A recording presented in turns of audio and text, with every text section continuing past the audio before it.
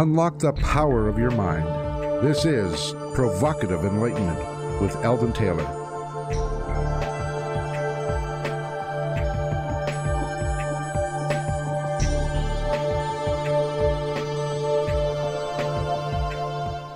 Welcome and thank you for joining us today. The next hour is devoted to learning something more, not just about the world of shoes and ships and sealing wax, as my pretty bride likes me to say, but about how, what, and why we believe as we do. A time for those willing to question what they think they know or what they may believe, those willing to be uncertain for an hour.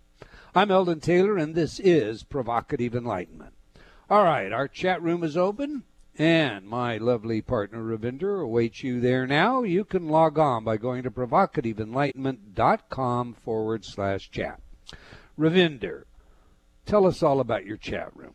We have a great chat room full of people who are very willing to be uncertain, They will hear everything out, but they, judge the information and, we all learn a whole bunch of stuff, and then we learn from each other because we question and re-question again. So do come join us. That is provocativeenlightenment.com/chat. Now, you usually show a video in your chat room. We do. And it features our guests discussing some relevant subject that we don't get covered in the show.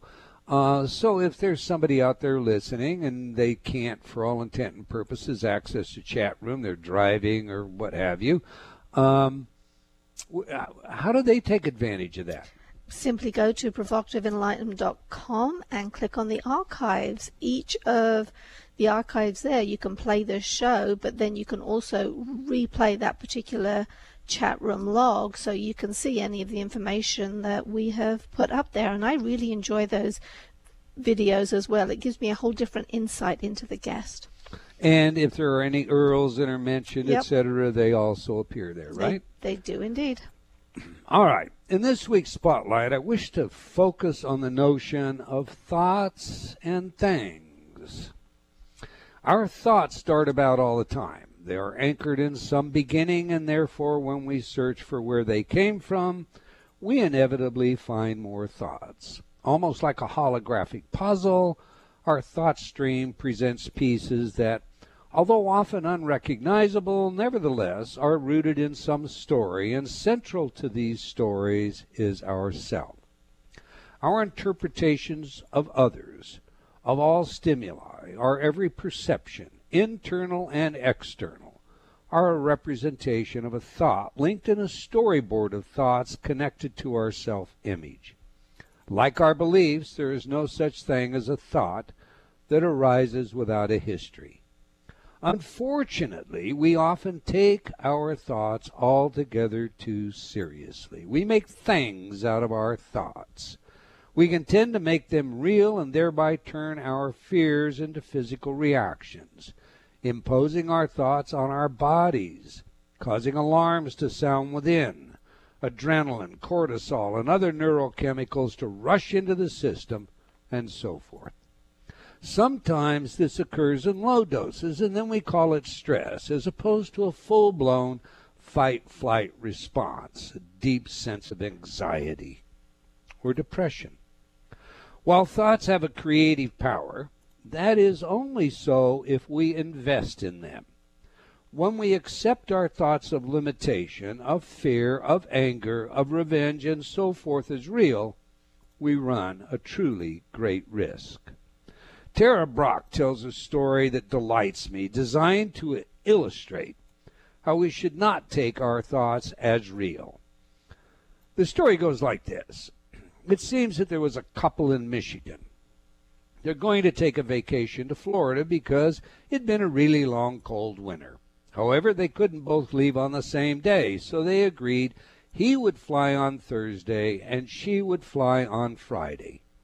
He arrived and discovered that the hotel had public computers, so he decided to send his wife an email.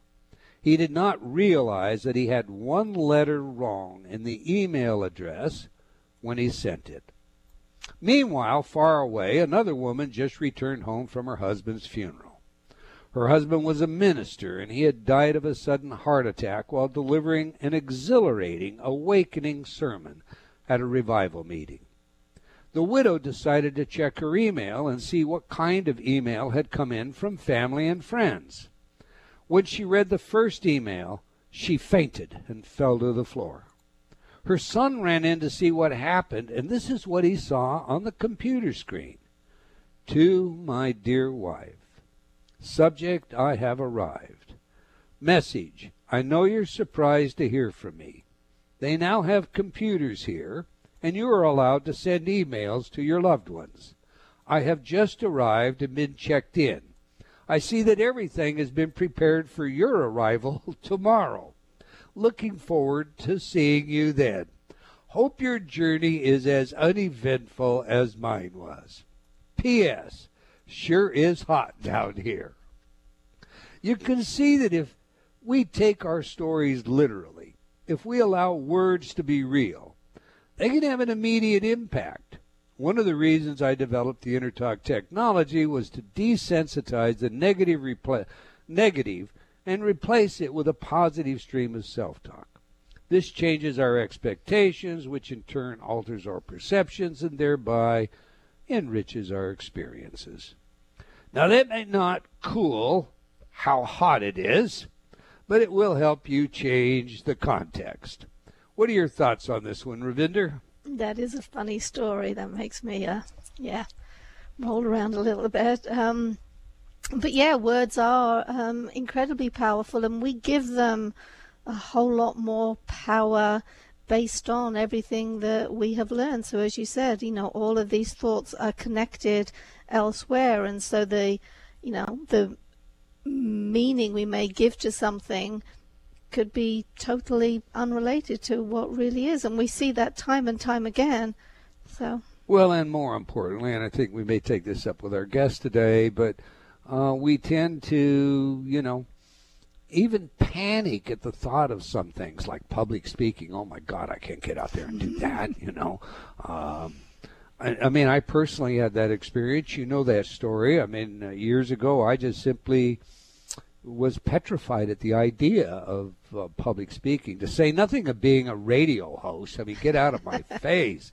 So we can take these fears, these ideas, and we can just take them to a point where they become so self-sabotaging, so self-limiting that, we fail to maximize our potential out of our own self-imposed fears. All right. Every week I read some of your letters as our way of involving you while paying respect to the very important role you play in making this show successful. Our last show featured Dr. Mario Martinez, and we discussed his work and book, The Mind, Body, Self. Anthony wrote, love Dr. Martinez, thanks for the show. Richard wrote, the brain works entirely from mechanisms that predict what's about to happen. The brain cannot handle all the data it would demand to actually stay current with what is actually happening now. It would be just too much data. Thus, the brain always predicts reality based upon stored data, then just corrects if reality differs in real time. That is an incredibly efficient model. It has incredible implications, and yes, as your guest says, you store the entire body state when you store memories. This guy is hitting on all cylinders for me, one right-on concept after another. I get very excited when I hear this kind of quality intellect. Well, Richard, just stay tuned to Provocative Enlightenment. That's all we bring is quality intellect. My self-exception, I suppose. Moving on. Glenn wrote this about my recent appearance on Gaia MTV. I just finished viewing Open Minds with Regina Meredith on Gaia, where she interviewed you with a focus on your book, Gotcha. Her shows regularly feature guests from a more esoteric paranormal perspective, so I was pleasantly surprised to see you there this week. Unfortunately, I'm not convinced that she actually read your book, as she seemed to think you are a conspiracy theorist. She continually interrupted your replies to her queries as they did not mesh with her preconceived notions and apparent inability to see that possibly some of the subconscious mind lives within the physical brain body. Yeah, no kidding. To her, the subconscious is out there in the ether. I am not a regular viewer of her program and felt as though she not only dismissed your answers but also dismissed me with her "my viewers already know this" comments. Your interviews with George Noory on the same network seem more relaxed and natural, as dialogue between two friends who at least know and respect each other. Anyway, you were gracious and polite as usual, treating Regina with a respect for which you were well known. Thank you. Well, thank you, Glenn. I've received an apology from Gaia. It was a very uncomfortable interview. As you noted, there were some pretty tense moments when I felt as though Regina wanted to put words in my mouth or represent some agreement between us about ideas that I did not share. Nevertheless, most people who saw this show reported both attention and a worthwhile nature to viewing the show. So for all of you out there, if you've not seen the episode, you can view it on Open Minds with Regina Meredith, available on Gaia.com. All right, now S.W. wrote this about my book, Gotcha, The Subordination of Free Will. I so admire Dr. Eldon Taylor, first of all, for the man he is and the work he has done. I have read several of his books and used some of his programs. I likewise admire his courage for daring to expose what has been done and is going on to handle the public at large. This book is an eye-opener. It documents and exposes the tests that have been and are being done on people, on you and I right now. The university research, the approved studies that have gone on since the 40s, into how human beings behave and think that allows certain people to manipulate the rest. Fully documented, this book is an invitation to become aware of what is going on around us. It is only when we are aware that we can subvert the tactics being applied that are designed to subvert our behavior and thoughts, socially, economically, politically, and especially commercially. Well, thank you, SW. I appreciate that very much. All right, that's all the time we're going to take for letters today, but I do invite you to opine by emailing me at Eldon, that's ELDON, at eldontaylor.com, or by joining me on Facebook. We sincerely appreciate your comments and feedback. Now to this week's show. Reach, a new strategy to help you step outside your comfort zone, rise to the challenge, and build confidence, with author Professor Andy Molinsky. So let me tell you a little bit about today's guest. Andy Molinsky is a professor at Brandeis University International Business School with a joint appointment in the Department of Psychology. He received his Ph.D. in organizational behavior and M.A. in psychology from Harvard University. Andy's work helps people develop the insights and courage necessary to act outside their personal and cultural comfort zones when doing important but challenging tasks in work and life. His research and writing has been featured in Harvard Business Review, Inc. magazine, Psychology Today, the Financial Times, the New York Times, the Wall Street Journal, the Boston Globe, NPR, and Voice America. So on that, let's get him in here. Welcome to Provocative Enlightenment, Professor Andy Molinsky. Thanks so much for having me. Oh, it's indeed my pleasure. I've been looking forward to this show. We like to know three things. Professor, who is the messenger? What is the message? And, of course, how do we use it? So to that end, let's begin by learning more about you. How did you become interested in this idea of stepping out of your comfort zone?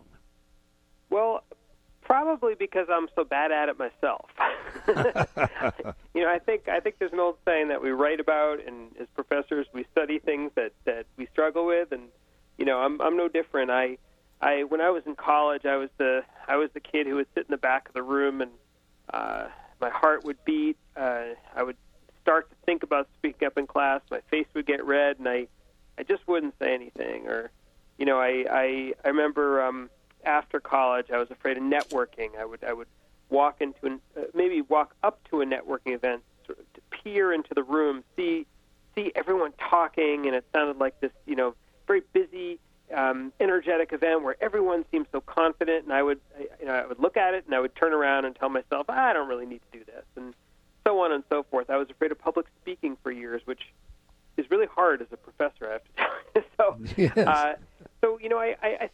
I think one key source was my own challenges that I have struggled with and that I have worked very hard to overcome. The other source, I think, for this book is that my first book before this it's called Global Dexterity. familiarity. It's about acting outside your cultural comfort zone. So switching and adapting your behavior across cultures in acting outside your cultural comfort zone. And I got a lot of nice feedback from that book, not only from people who are living, studying, and working across cultures, but also from people who really were doing things that had nothing to do with crossing cultures, but said that the ideas in the book were helpful to them in terms of just stepping outside their comfort zone in general. And a light bulb went on over my head, and I thought to myself, man, I'd love to write another book sort of building upon that work, building upon my own personal life experiences, and then doing a whole bunch new research about people stepping outside their comfort zones, just period. And so that's how this book was born. Let me ask you this. You heard today's Spotlight. How much of a problem is it in all of us when we make thoughts into things, when we take our fears and we allow them to govern us? Well, that was a great story, by the way. Yeah, I love Tara. Yeah, so when our thoughts govern us, well, you know, I think that my work is about courage, and it's about finding the courage to do things that you find hard and that are scary for you and that are uncomfortable, but you know or want to be able to learn to do them. And so in that case, at least initially, your thoughts are working against you. And what courage is to take action, to find the wherewithal, to figure out a way to get yourself to take that leap and take action despite the fears that you experience. And so in that way, you know, thoughts and thinking they're both a source of avoidance and a barrier, but they also hold the potential to help you really learn to step outside your comfort zone if you can harness them.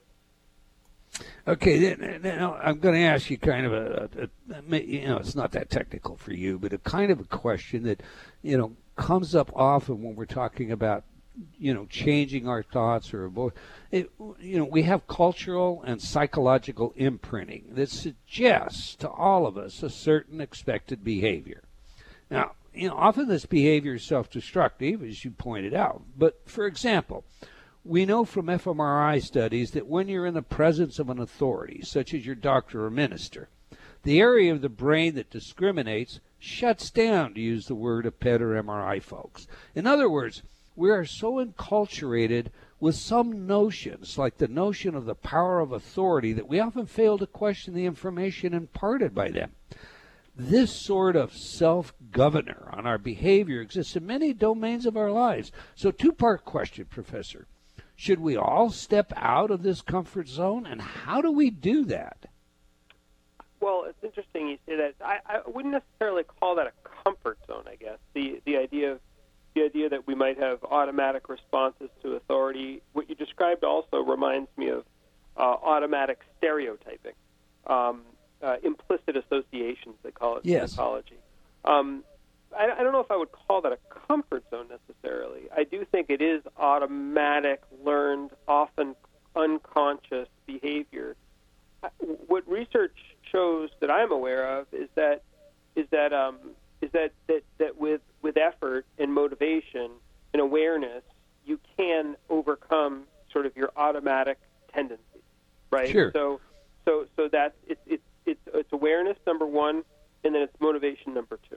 And so I don't know if I would draw a direct parallel to my work in my book about comfort zones, but I think that that's what my answer would be, is that, you know... Well, I guess the reason it occurred to me, Professor, is, you know, assume you know. My son, I've got a son that is fully familiar with, you know, some of these mechanisms and is studying psychology, and he's aware enough, but when he has these questions in the presence of an authority, his boss, he has a part-time job, his boss and or the doctor, he has great difficulty exerting, stepping forward, if you will, and taking the initiative to say, well, now, wait a minute, is there another possibility, or couldn't this be done better, or I'm not sure I accept that. Is there, you know, and so I guess that's why I thought of it as a comfort zone. No, I think it's a good point. I now see a bit more of what you're saying. You know what it reminds me of? It reminds me of a lot of the people I interviewed and have worked with for my first book about acting outside your cultural comfort zone. So these might be, let's say, I'm just going to give you an example, a young consultant at Price Waterhouse, a big consultancy. And this young consultant might come from a culture, perhaps from an East Asian culture like Korea or China, or maybe an African culture, somewhere where it was ingrained into their minds ever since they were young to respect authority, which means your parents, which means your teachers, and which means your boss, right? Maybe even your military, the people above you in the military, because in a lot of these countries there's a compulsory military service. So they get to Price Waterhouse as young consultants, and all of a sudden they're told, you know what? We want you in brainstorming meetings and small meetings with your team. We want you to speak up, potentially even conflicting with the authority figures, with the senior partners. We also want you to build relationships with senior partners and call them by their first names. And this is for someone who has lived their entire life in a culture where you speak only when spoken to, in a highly deferential, top-down culture. That's kind of, I think, what you're talking about, and that is easier said than done. To even if you are aware, as you described with your son, that does take work to be able to step outside your comfort zone. But if you're motivated enough, I've seen many cases where people are able to do it. I love your book, and I love the tools that you have in your book. But it's heralded by many as, this is the book for the businessman. I didn't get that out of it. I thought it looked as good for a homemaker as it might for a CEO. Who did you write the book for? I'm glad you said that because, it's funny. When I talked to the book's published with Penguin Random House, and I really wanted to include a lot of just stories from everyday life, because I think the ideas are so relevant. I'm a parent, for instance, and a lot of things I write about feel so relevant to parenting. I was advised to write the book with mostly work examples. There's some non-work examples, but mostly work examples. But then again, they're from many different professions, right? All different kinds of professions. And what I was advised was that if I write a book with mostly work examples, then it's a workbook that really does apply more broadly than a workbook. But I was advised not to use, just many different examples from all parts of one's life, because people felt perhaps that the message would be muddled a little bit. But so I'm glad you said that, and I do feel that the book applies more broadly. And I've written other articles and blog posts and various other things that do apply it more broadly as well. I totally concur. I think this is a book that everyone out there can appreciate, and it's written very well. It's not written in some esoteric, mumbo jumbo or psychobabble. It's written in a very plain, straightforward way that is very powerful. My compliments on that. Oh, I appreciate it. Thank you. Okay, you have an interesting pictorial in your book. 2 circles, a small one labeled comfort zone, and one at least twice the size of the smaller one labeled magic happens. Can we really expect what seems like magic to happen if we expand our zone? It's funny when you Google. So when I started doing the research for this book, which must have been in 2013, maybe 2014. I first was very curious, and I wanted to go to Google or Bing or whatever your favorite search engine is, and I just wanted to see what was out there in the zeitgeist, in the world about comfort zones, because people talk a lot about them, and this image, the image that you just described, is an image that kept popping up in these search engines.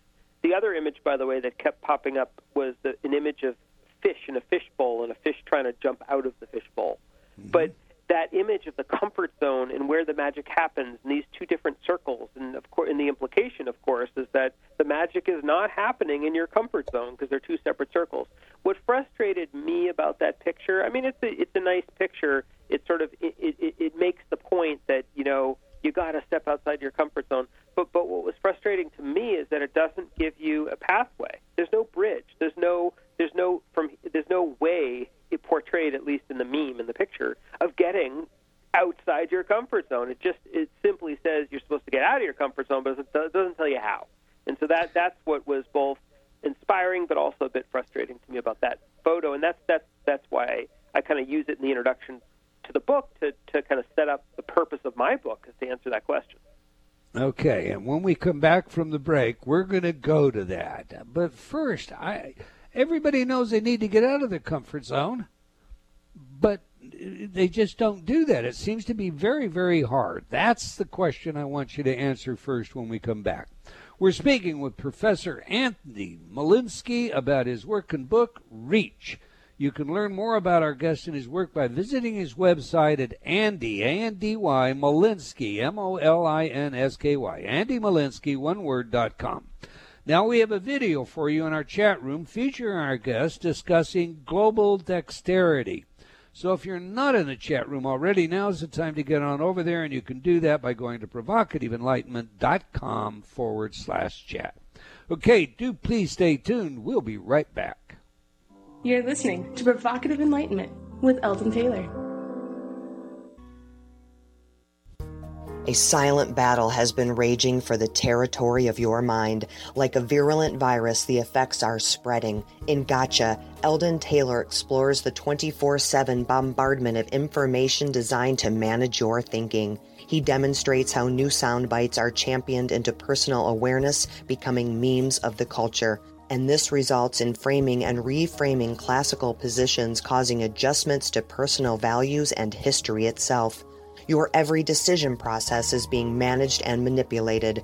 Gotcha exposes the arrival of the Orwellian age in full-blown technicolor.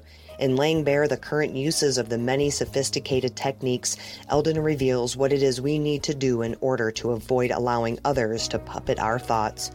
For details, go to eldontaylor.com/gotcha.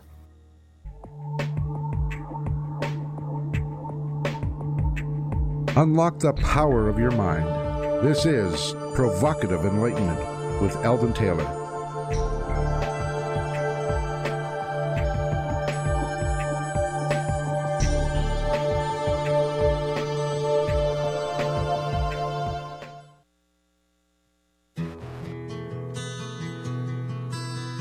No one knows what it's like to be the bad man, to be the sad man behind blue eyes. No one knows what it's like to be hated, to be faded, to telling only lies. But my dreams, they aren't as empty as my conscience seems to be. I have hours only lonely. My love is vengeance that's never free.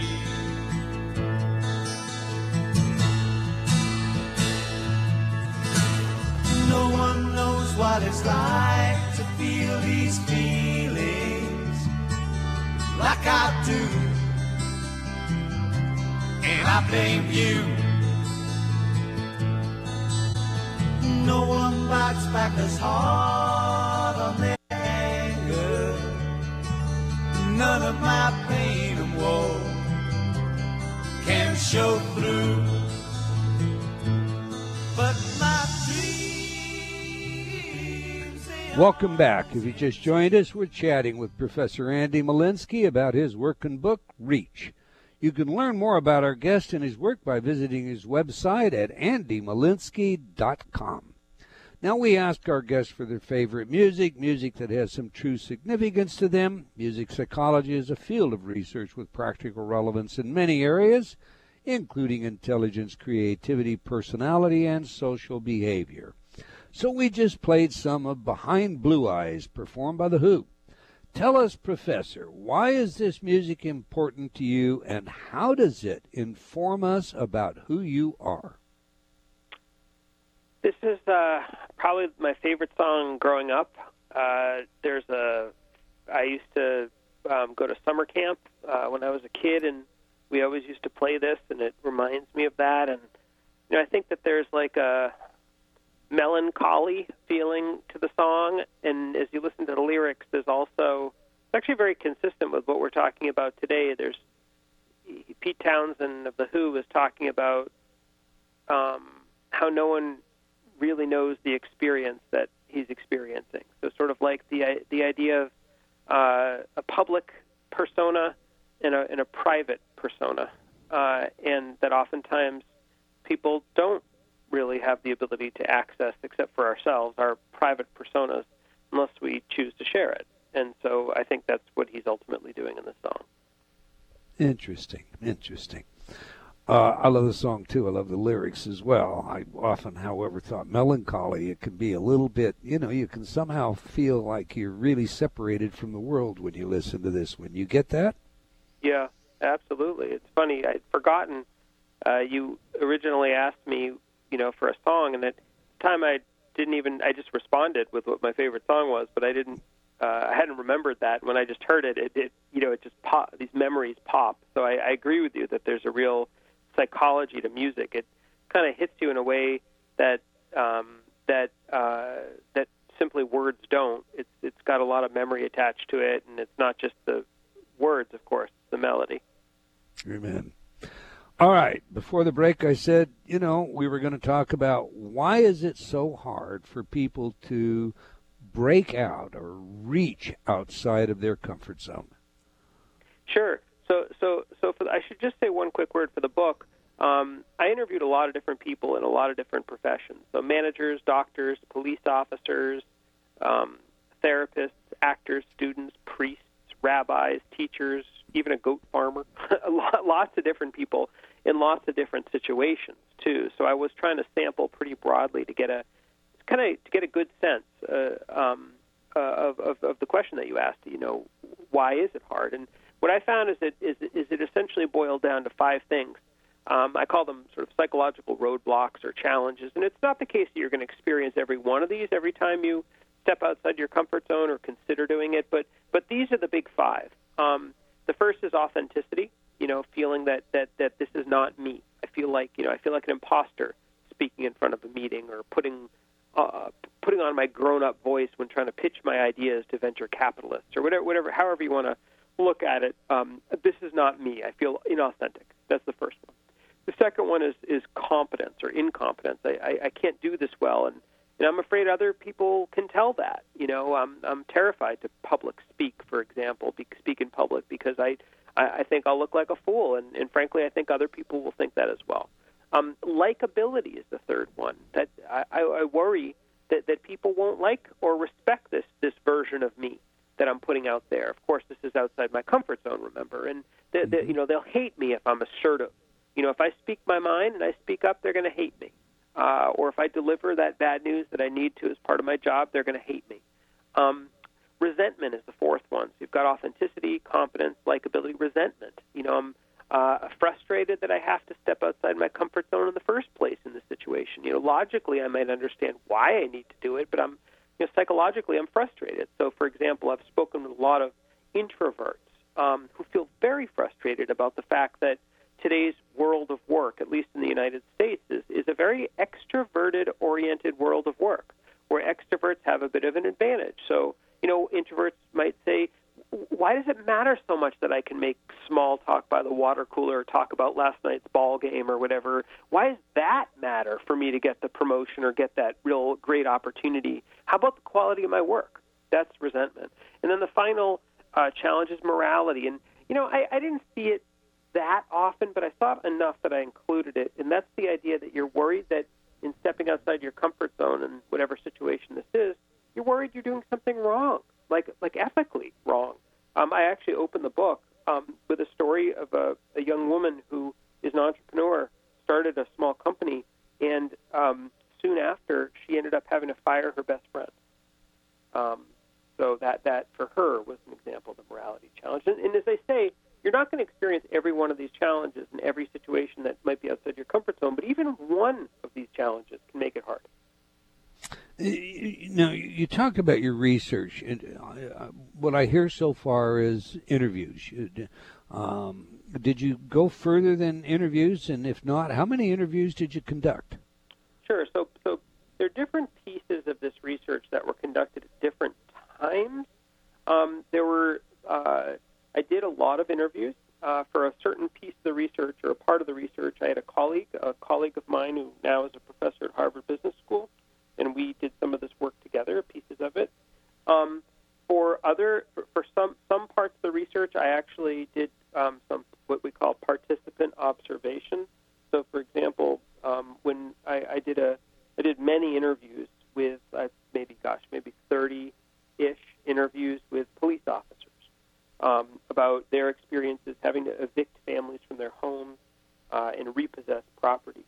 I hung out at a police station for a while. I many different days, interviewed a lot of different police officers. By the way, the coffee and donut story is true, that police officers do, at least where I was, drank a lot of coffee and ate a lot of donuts.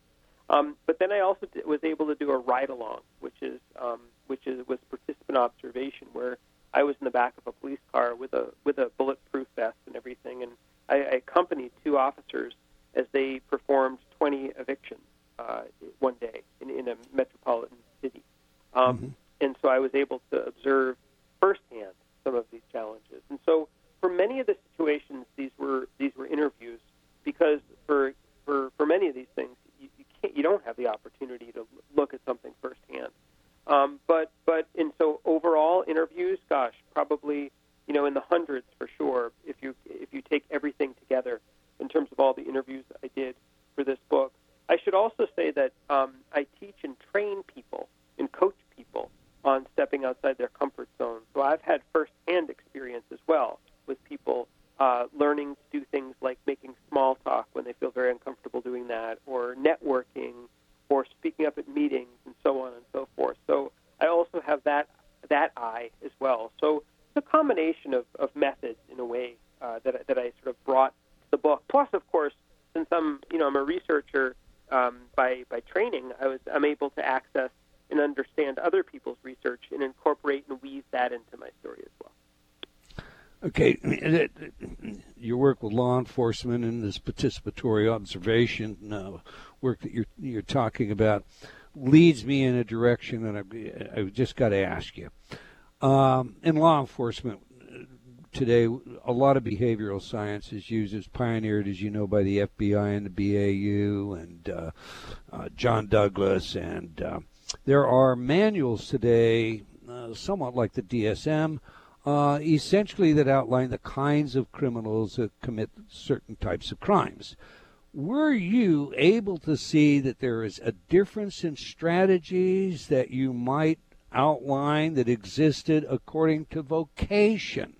In other words, a vocational difference in strategies to avoid stepping out of their comfort zone. It's a good question. I have to say that I did not notice vocational differences. What I did notice, however, is that, and we can talk about this if we have some time, about some of the strategies people used to enable themselves to step outside their comfort zone. One of the key strategies people used was what they did is I ended up calling it customization. They customized a way to do a particular task that sort of enabled them to do the task, but put their own little unique twist or spin on it to make it feel a little bit more authentic to them. And where professions come in is that in different professions, there were often different ways to do this, different tools available to people in order to do this customization. So in that way, there were some, I wouldn't call it professional differences per se, but different opportunities offered to people by profession and also by task, too. It's not just profession, it could be task as well. So, but I guess to answer your basic question, no, I didn't see that. Nor, by the way, in this particular study did I see big gender differences.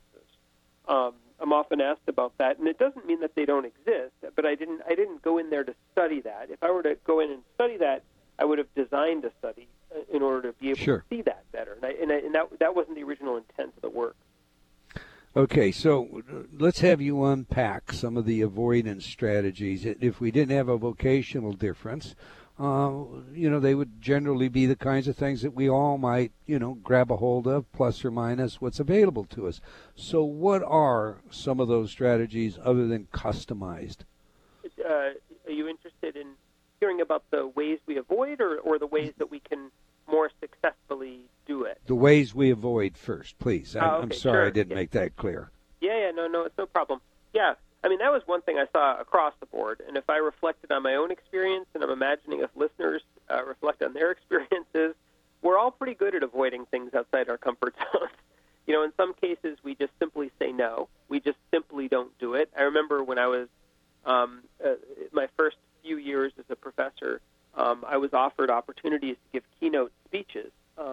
This was 20 years ago, and I was terrified of speaking back then. It was not my forte, and I had very little experience with it. And I remember completely avoiding it. I would say no. I would say that my calendar was full. When if I looked at my calendar, it was completely open, and I would be like, clenching my fists, hoping they just wouldn't say, "Oh, well, how about next week?" When I said that a certain day wouldn't work. So back then, and that was a long time ago, I was avoiding entirely.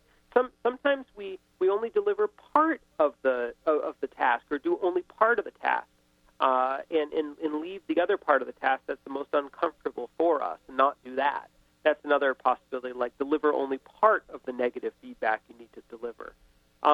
Other times we substitute, but we imperfectly substitute. So, for example, a small business owner I spoke with for the book, he runs a travel agency, and his job is to find clients for his travel agency. And in the world of Expedia and TripAdvisor and all these internet sites, it's hard to be a local travel agent.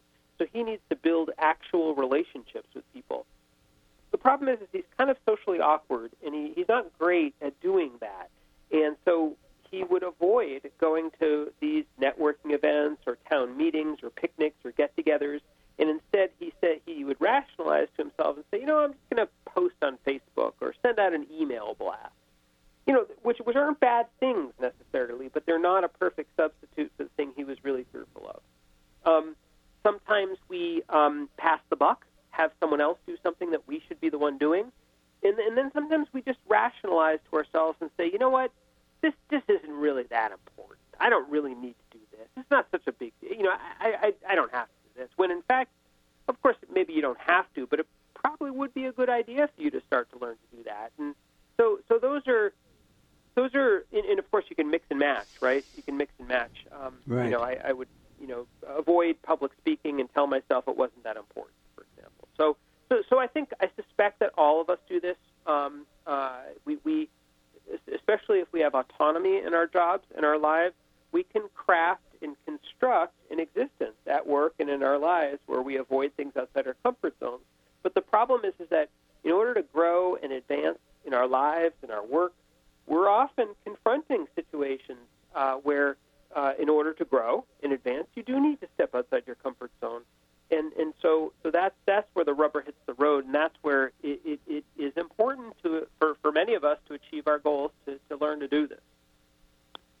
Well, you do, I think, a really good job in fleshing out some of the benefits that we gain as a result of that are potentially gained as a result of stepping out of our comfort zone.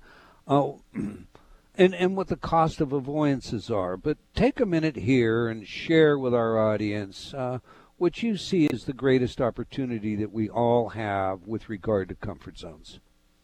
I think time and time again I see it in transition, milestones. When you're moving from high school to college, when you're moving from being a student to being a worker and working in an organization when you've never done that before. When you're an individual performer and then all of a sudden you're going to become a manager or a leader, or you've never owned a business in your life and now you're an entrepreneur, or you've never, you know what I mean? It's these transition points, and they're kind of endemic to the idea of growth. That's what growth is about, right? Or you're single and you're going to start dating and being in a real relationship, or maybe you're going to get married, or maybe you're going to have kids, right? That's a massive, I can tell you from personal experience, I imagine a lot of the listeners have this experience. It's a massive life transition outside many people's comfort zone. So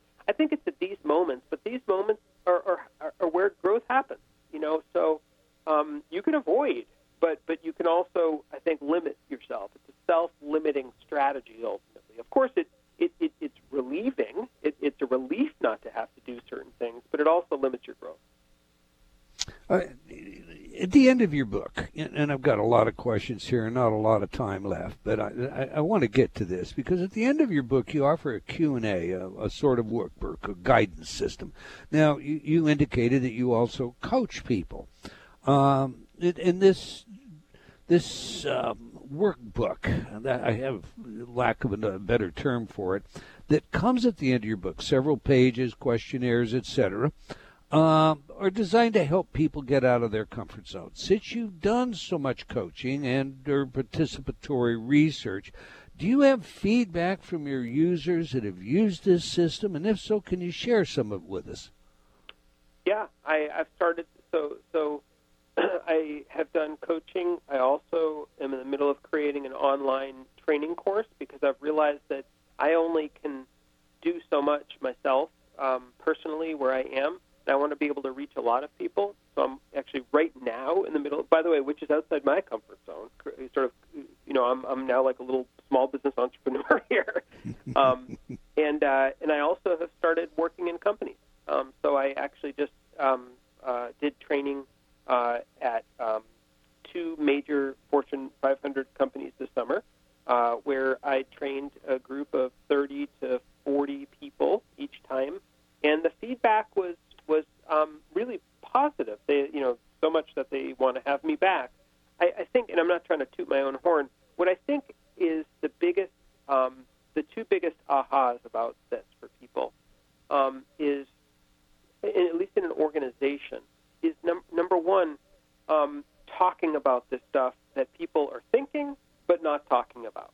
And so I was actually at a consulting firm a couple of months ago, and the head of the consulting firm came up to me after the talk, and he said, "You know what?" He said, "Do you remember those cartoons we read when we were young, and how there are two different kinds of bubbles in written cartoons, like a thought bubble and a speaking bubble?" And I imagine you know what those are. He said, "You know what? At this firm, if you looked at the speaking bubbles, you would not see one mention of fears and challenges of stepping outside comfort zones and worries and anxieties and so on. But he said if you were to look at the thinking bubbles, every single office, every single person would have it." And he said that was one of the biggest ahas from the talk, to kind of normalize it, to say that, you know what, it's not just you. It's everybody, in a sense. That's number one. Number two is to put a vocabulary in front of people, a sort of a simple way, but hopefully with some richness to it, but still a simple way to understand and speak about and make sense of these issues. And also to have some actual concrete tools like the ones you referenced to help people be able to approach the problem in a sensible way. So that's what I've found, and I've found that people find it really, really useful. Frankly, it's inspired me to create this online course that I'm creating. So I've been. It's actually really exciting for me. So that I hope that answers your question. Very well. We're kind of short on time, so I'm just going to ask a question, Professor. You did all this research. Was there anything that surprised you when you were doing it and preparing to write the book? Surprised me. Well, I think what continually surprises me, whether it was in the research or especially in the live events that I do, the speaking or sometimes virtual speaking or in-person events, how readily every single person comes up with examples. And by the way, many, many people are willing to talk about them, being more vulnerable with these situations that in some ways are quite painful to talk about that I wouldn't have expected otherwise. But I think that I hope that I give a sort of comfortable vibe when I talk with people about these things, when I'm coaching or training or speaking or teaching or writing. And I also want to, as I said, the word normalize, I think that's really important, to normalize it, to say that, you know what, this is not just you. Because if no one's talking about it, the obvious implication in your own mind is it's just you, right? But when people talk about it and you give a lot of different examples and a lot of different stories and some real tools to approach it, you realize it's not just me, it's everybody, and here's a way we can manage it. So I think that's really what I've learned. It's a great book. Reach, a new strategy to help you step outside your comfort zone, rise to the challenge, and build confidence. It's an important part of your armamentarium if you're concerned about how high is up, what you might do with the potential of your life.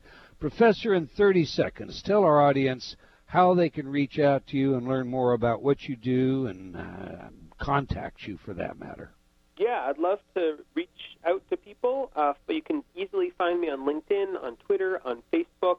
I have a author Facebook page, and the very best way to reach me is through my website, which is www.andymolinsky.com, and my name is spelled ANDYMOLINSKY.com. Got lots of cool stuff on the website, lots of articles, videos, and so on and so forth, and I've tried to make the website a fun place to visit. So, I'd love to connect with listeners. Great site. Do visit it. Thank you for your work, Professor, and for your willingness to share it with us. Well, we've come to the end of another episode of Provocative Enlightenment. I want to thank all of you for joining us today. I hope you enjoyed our show and will join us again next week, same time and same place. And do tell your friends. Let's have them join us as well. Okay, until next time, wherever you are in the world, remember, believing in yourself always matters.